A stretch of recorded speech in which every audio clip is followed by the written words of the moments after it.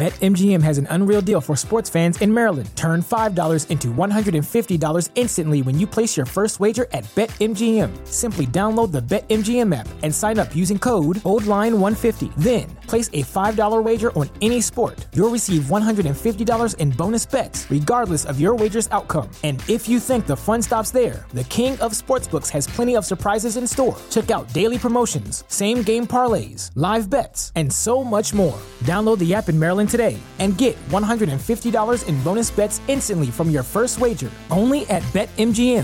BetMGM and GameSense remind you to play responsibly. See BetMGM.com for terms. 21 plus only. Maryland only. New customer offer. Subject to eligibility requirements. Rewards are non-withdrawable bonus bets that expire in 7 days. From issuance, please play responsibly. For help, visit mdgamblinghelp.org or call 1-800-GAMBLER in partnership with MGM National Harbor. Promotional not available in Washington, D.C. Dad, I'm broke. Hey, broke. I'm Dad. Dad. Okay, don't you have cash saved up from babysitting? No, I spent it. I want my own bank account from S&T Bank. They offer free ATMs, Zelle, and an annual scholarship. Plus, when I open a Smart Start checking account, I get $100. See? I'm responsible. Hey, responsible. I'm Dad. Visit stbank.com/smartstart for details. Bonus available July 1st through September 30th, 2022. Opening deposit balance of $50 required. Member FDIC. Mary redeemed a $50,000 cash prize playing Chumba Casino online. I was only playing for fun, so winning was a dream come true. Chumba Casino is America's favorite free online social casino. You, too, could have the chance to win life-changing cash prizes. Absolutely anybody could be like Mary. Be like Mary. Log on to ChumbaCasino.com and play for free now. No purchase necessary. Void where prohibited by law. 18 plus terms and conditions apply. See website for details. The voice in the preceding commercial was not the actual voice of the winner. This episode is powered by Pod Decks. Pod Decks are unique interview questions and episode starting prompts in the palm of your hand. So whether you're a new podcaster or existing broadcaster looking to grow your audience and have more meaningful conversations, you're going to want to check out Pod Decks. Now, if you want to get 10% off your order right now, you can go to poddecks.com and type in coupon code, what's the code? Larry21. Yes, that's the code. Check out poddecks.com. Take your podcast to the next level.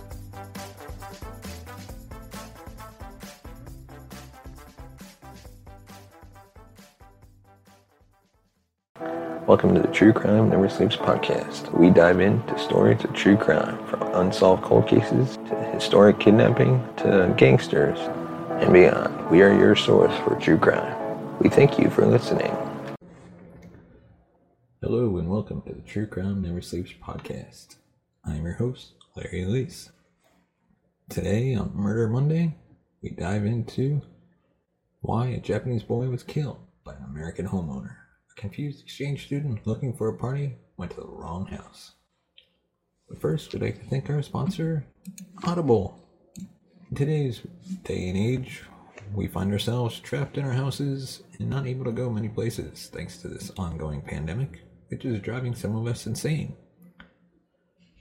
So, situations like that are why I use Audible. Audible is a subscription service that allows you to buy audiobooks that you can listen to on your phone, computer, in your car, wherever you are. Audible allows you to choose from a gigantic array of audiobooks narrated by amazing narrators that you can listen to from anywhere. Right now I'm listening to The Dead Zone by Stephen King, narrated by Oscar-winning actor James Franco. It's a chilling story of a high school teacher who falls into a coma and wakes up with psychic abilities. In all seriousness, audiobooks are great for when you're alone, and maybe you want to take a break from all the YouTube videos. Well, the great news is Audible is providing everyone a free 30-day trial and free audiobook of your choice by going to audibletrial.com/Larry21. As always, I'll have the link in the description. But for now, on to our main topic. Two teenagers looking for a Halloween party one night decades ago accidentally found the wrong house and were met with deadly consequences. What followed next is as tragically relevant now as it was at the time.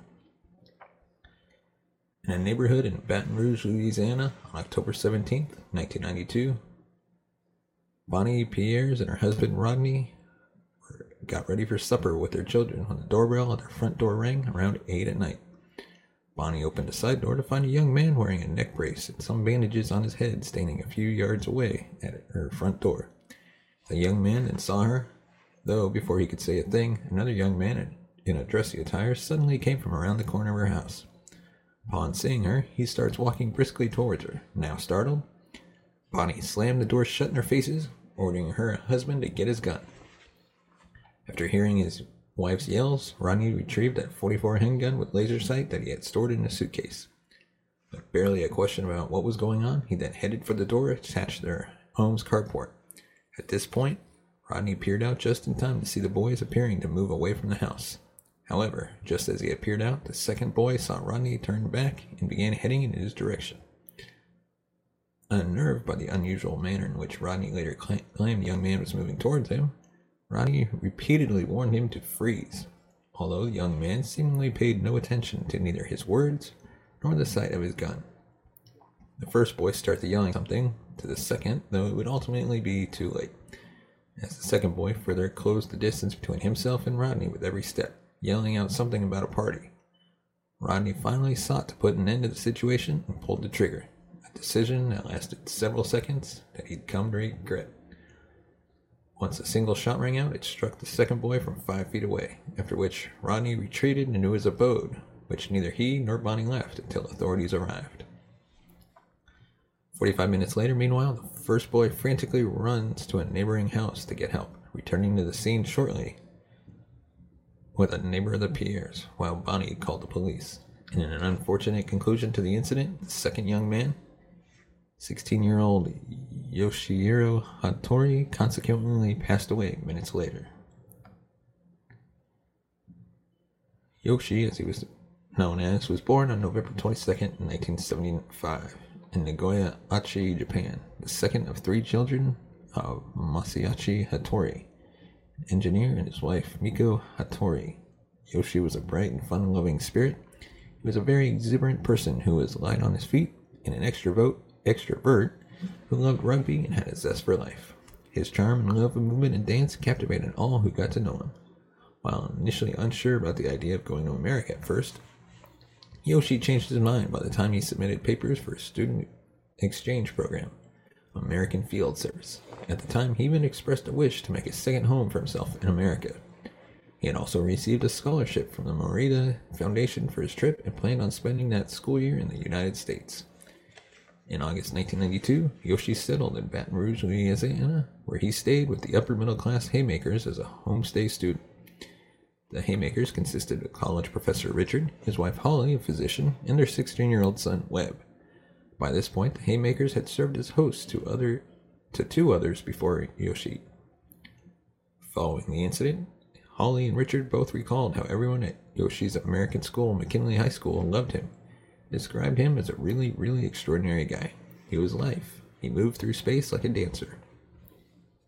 Although Yoshi was a rugby player in his native Japan, he joined a jazz dance class while in the U.S. Not long after Yoshi signed up, which Holly gifted him a bike for, Yoshi became popular and well-liked by everyone else there. Later in September, Yoshi and Webb went to a blues festival. While at this festival, they met with some other teenagers who put Yoshi in touch with a fellow Japanese exchange student. From this connection, the boys were invited to a Halloween party for October 17th, located just northeast of Baton Rouge, in the city of Central. That same fateful night of October 17th, while Richard and Holly left to see a movie, Yoshi and Webb dressed up in costumes for the party. For his costume, Yoshi, having watched many John Travolta movies at the time, dressed up in a black and white tuxedo in imitation of the actor's character from Saturday Night Fever. Webb, meanwhile, improvised his costume and added bandages to his head to go with the neck brace he was wearing as a result of a recent swimming pool injury. Around 8 that night, the boys arrived in the unfamiliar neighborhood where the party was to take place at a house with the address 10131 East Brookside. While looking for the house, they came across a modest ranch-style home adorned with many Halloween decorations on its front line and multiple cars in its driveway. Although the home's address read 10311 East Brookside, the boys assumed they had the right house in a moment of confusion and went to the front door where they rang the bell. After hearing no answer from inside at first, a woman, Bonnie, suddenly opened a side garage door and saw the two of them, then abruptly slammed the door shut. Confused, Webb realized they must have had the wrong house, and so the two began walking away when they saw another door to the same home open with a man, Rodney, peering out with a gun. Upon seeing Rodney, Yoshi turned back towards him, evidently undeterred by his gun, then began moving toward Rodney in a very boisterous manner, yelling out, "We're here for the party," in a cheerful tone. In response, the confused and threatened Rodney repeatedly warned him, though, like the sight of his gun, Yoshi failed to understand the gravity of the situation. Once Yoshi was about 5 feet from him, Rodney fired once, which struck the teenager in the chest, before retreating into his home. Yoshi ultimately passed away minutes later en route to the nearest hospital. Richard and Holly were notified of the incident while leaving the theater after the movie, then raced to the police station where Webb sat alone, unaware of Yoshi's passing. Upon being informed by his parents, Webb's concern immediately went to Yoshi's mother. Meanwhile, Yoshi's parents soon learned of their son's passing from a worker at the exchange program. News of the incident soon reached Japan, leaving the nation shocked as handguns were banned in Japan.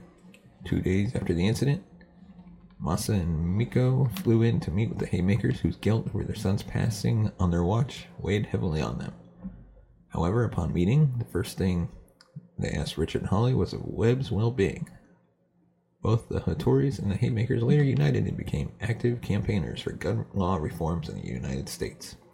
After the incident, although the Baton Rouge Police Department took Rodney in for questioning, they just as quickly released him without any charges.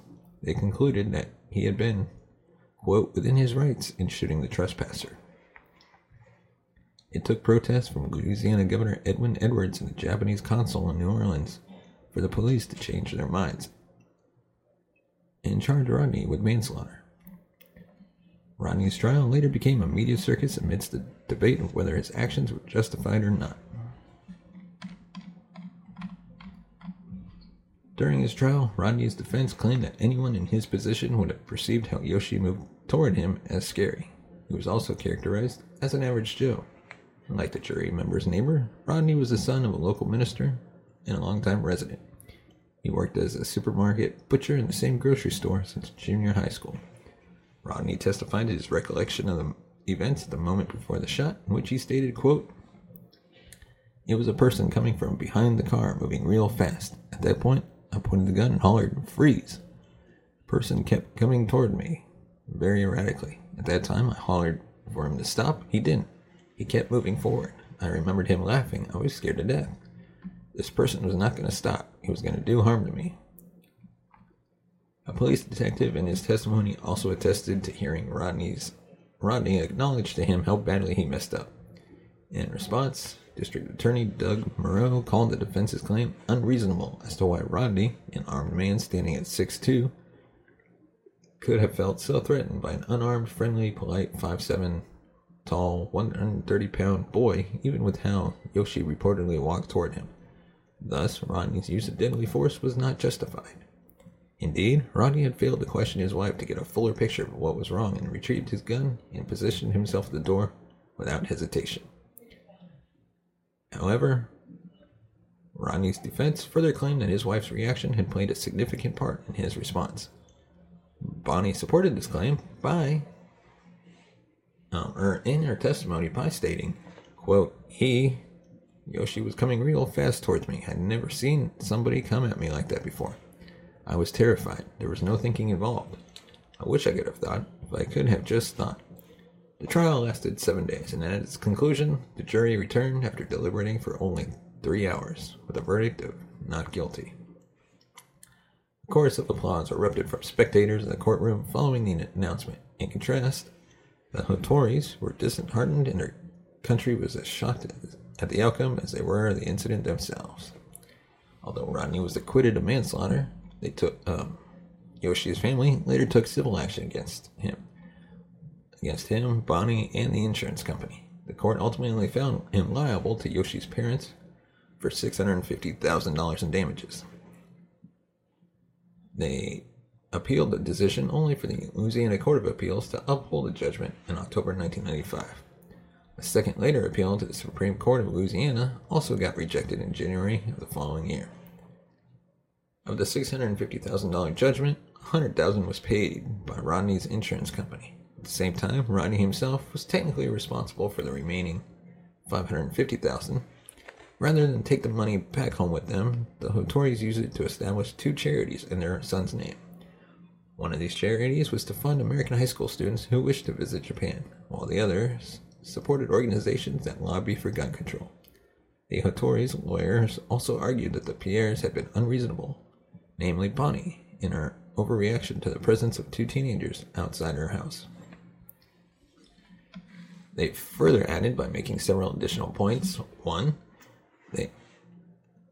Bonnie and Rodney had failed to communicate with each other to identify what the perceived threat even was.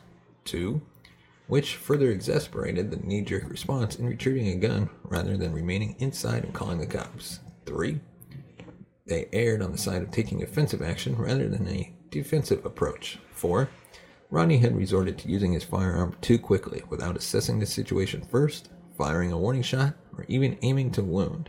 5. That Rodney's larger build could have just subdued the short, slightly built Yoshi. The lawyers also revealed that forensic evidence contradicted Bonnie and Rodney's claims on how Yoshi moved. According to this evidence, Yoshi had been moving slowly or not at all. It also demonstrated that his arms were away from his body at the time. In other words, he had not posed a threat to the couple as they had claimed. They concluded that a far greater show of force had been used than was deemed necessary. After his trial, Rodney told the press that he was never again going to own a gun. A source in 2013 reported that Rodney lost his home and job following the incident, and also mentioned that he was living in a trailer park. As for the Hattoris and the Haymakers, two families united together and became active campaigners for reforming gun laws in the United States. In November 1993, they met with President Bill Clinton, presenting him with a petition signed by 1.7 million Japanese citizens urging for more robust gun control. The U.S. Congress at the time was also introduced to a second petition signed by 120,000 American citizens. The families also lent their support to the Brady Bill, which mandated a 5-day waiting period for purchasing firearms in the United States. It was signed by President Clinton on November 30th, 1993, as the Brady Handgun Violence Prevention Act. In 1994, Webb visited Yoshihiro's home and school in Nagoya, Japan, where he got to meet and spend time with his late friends, local companions, and schoolmates. In 1997, a documentary was released on the incident, aptly named The Shot Heard Around the World. To date, the Hattoris remain involved in their activism. In 2018, they publicly lent their support for the Parkland shooting survivors and participated in a march as a show of support. Meanwhile, while no longer as active in campaigning as they once were, the Haymakers have remained resolute in their activism. Regardless of which side you lean on in this case, the fact remains the mistakes were made from both sides that came with a high cost. If there's anything to take away from here, always strive to make better, smarter, safer decisions than the one before you. It can save you from making the worst mistake of your life and spare others countless heartache. Let us know in the comment section below. What are your thoughts about this case? Was Rodney in the right, or do you think it was kind of did he respond with more deadly force than what was necessary? Let us know. And if you want to be a part of the show, as always, you can send us a voicemail, 682-305-0483. You can let us know if we missed something, if we got something wrong, if you like what we're providing, or if you just want to send us a general comment. You can always remain anonymous as well. You can find us on social media. Just look up True Crime Never Sleeps Podcast on Facebook and Instagram, and on Twitter at True Crime NS. And hey, if you like this video, check out our other episodes of Murder Monday right here, and then check out the video right up here for even more content. You have been listening to the True Crime Never Sleeps podcast. Thank you for listening. You can follow us on Facebook at True Crime Never Sleeps podcast and on Twitter at True Crime NS. And follow us on Instagram at True Crime Never Sleeps. Thanks for watching. If you want to support the show, buy us a coffee at buymeacoffee.com/TCNN or become a patron at patreon.com/True Crime Never Sleeps. Mary redeemed a $50,000 cash prize playing Chumba Casino online. I was only playing for fun, so winning was a dream come true. Chumba Casino is America's favorite free online social casino. You too could have the chance to win life-changing cash prizes. Absolutely anybody could be like Mary. Be like Mary. Log on to ChumbaCasino.com and play for free now. No purchase necessary. Void where prohibited by law. 18 plus terms and conditions apply. See website for details. The voice in the preceding commercial was not the actual voice of the winner.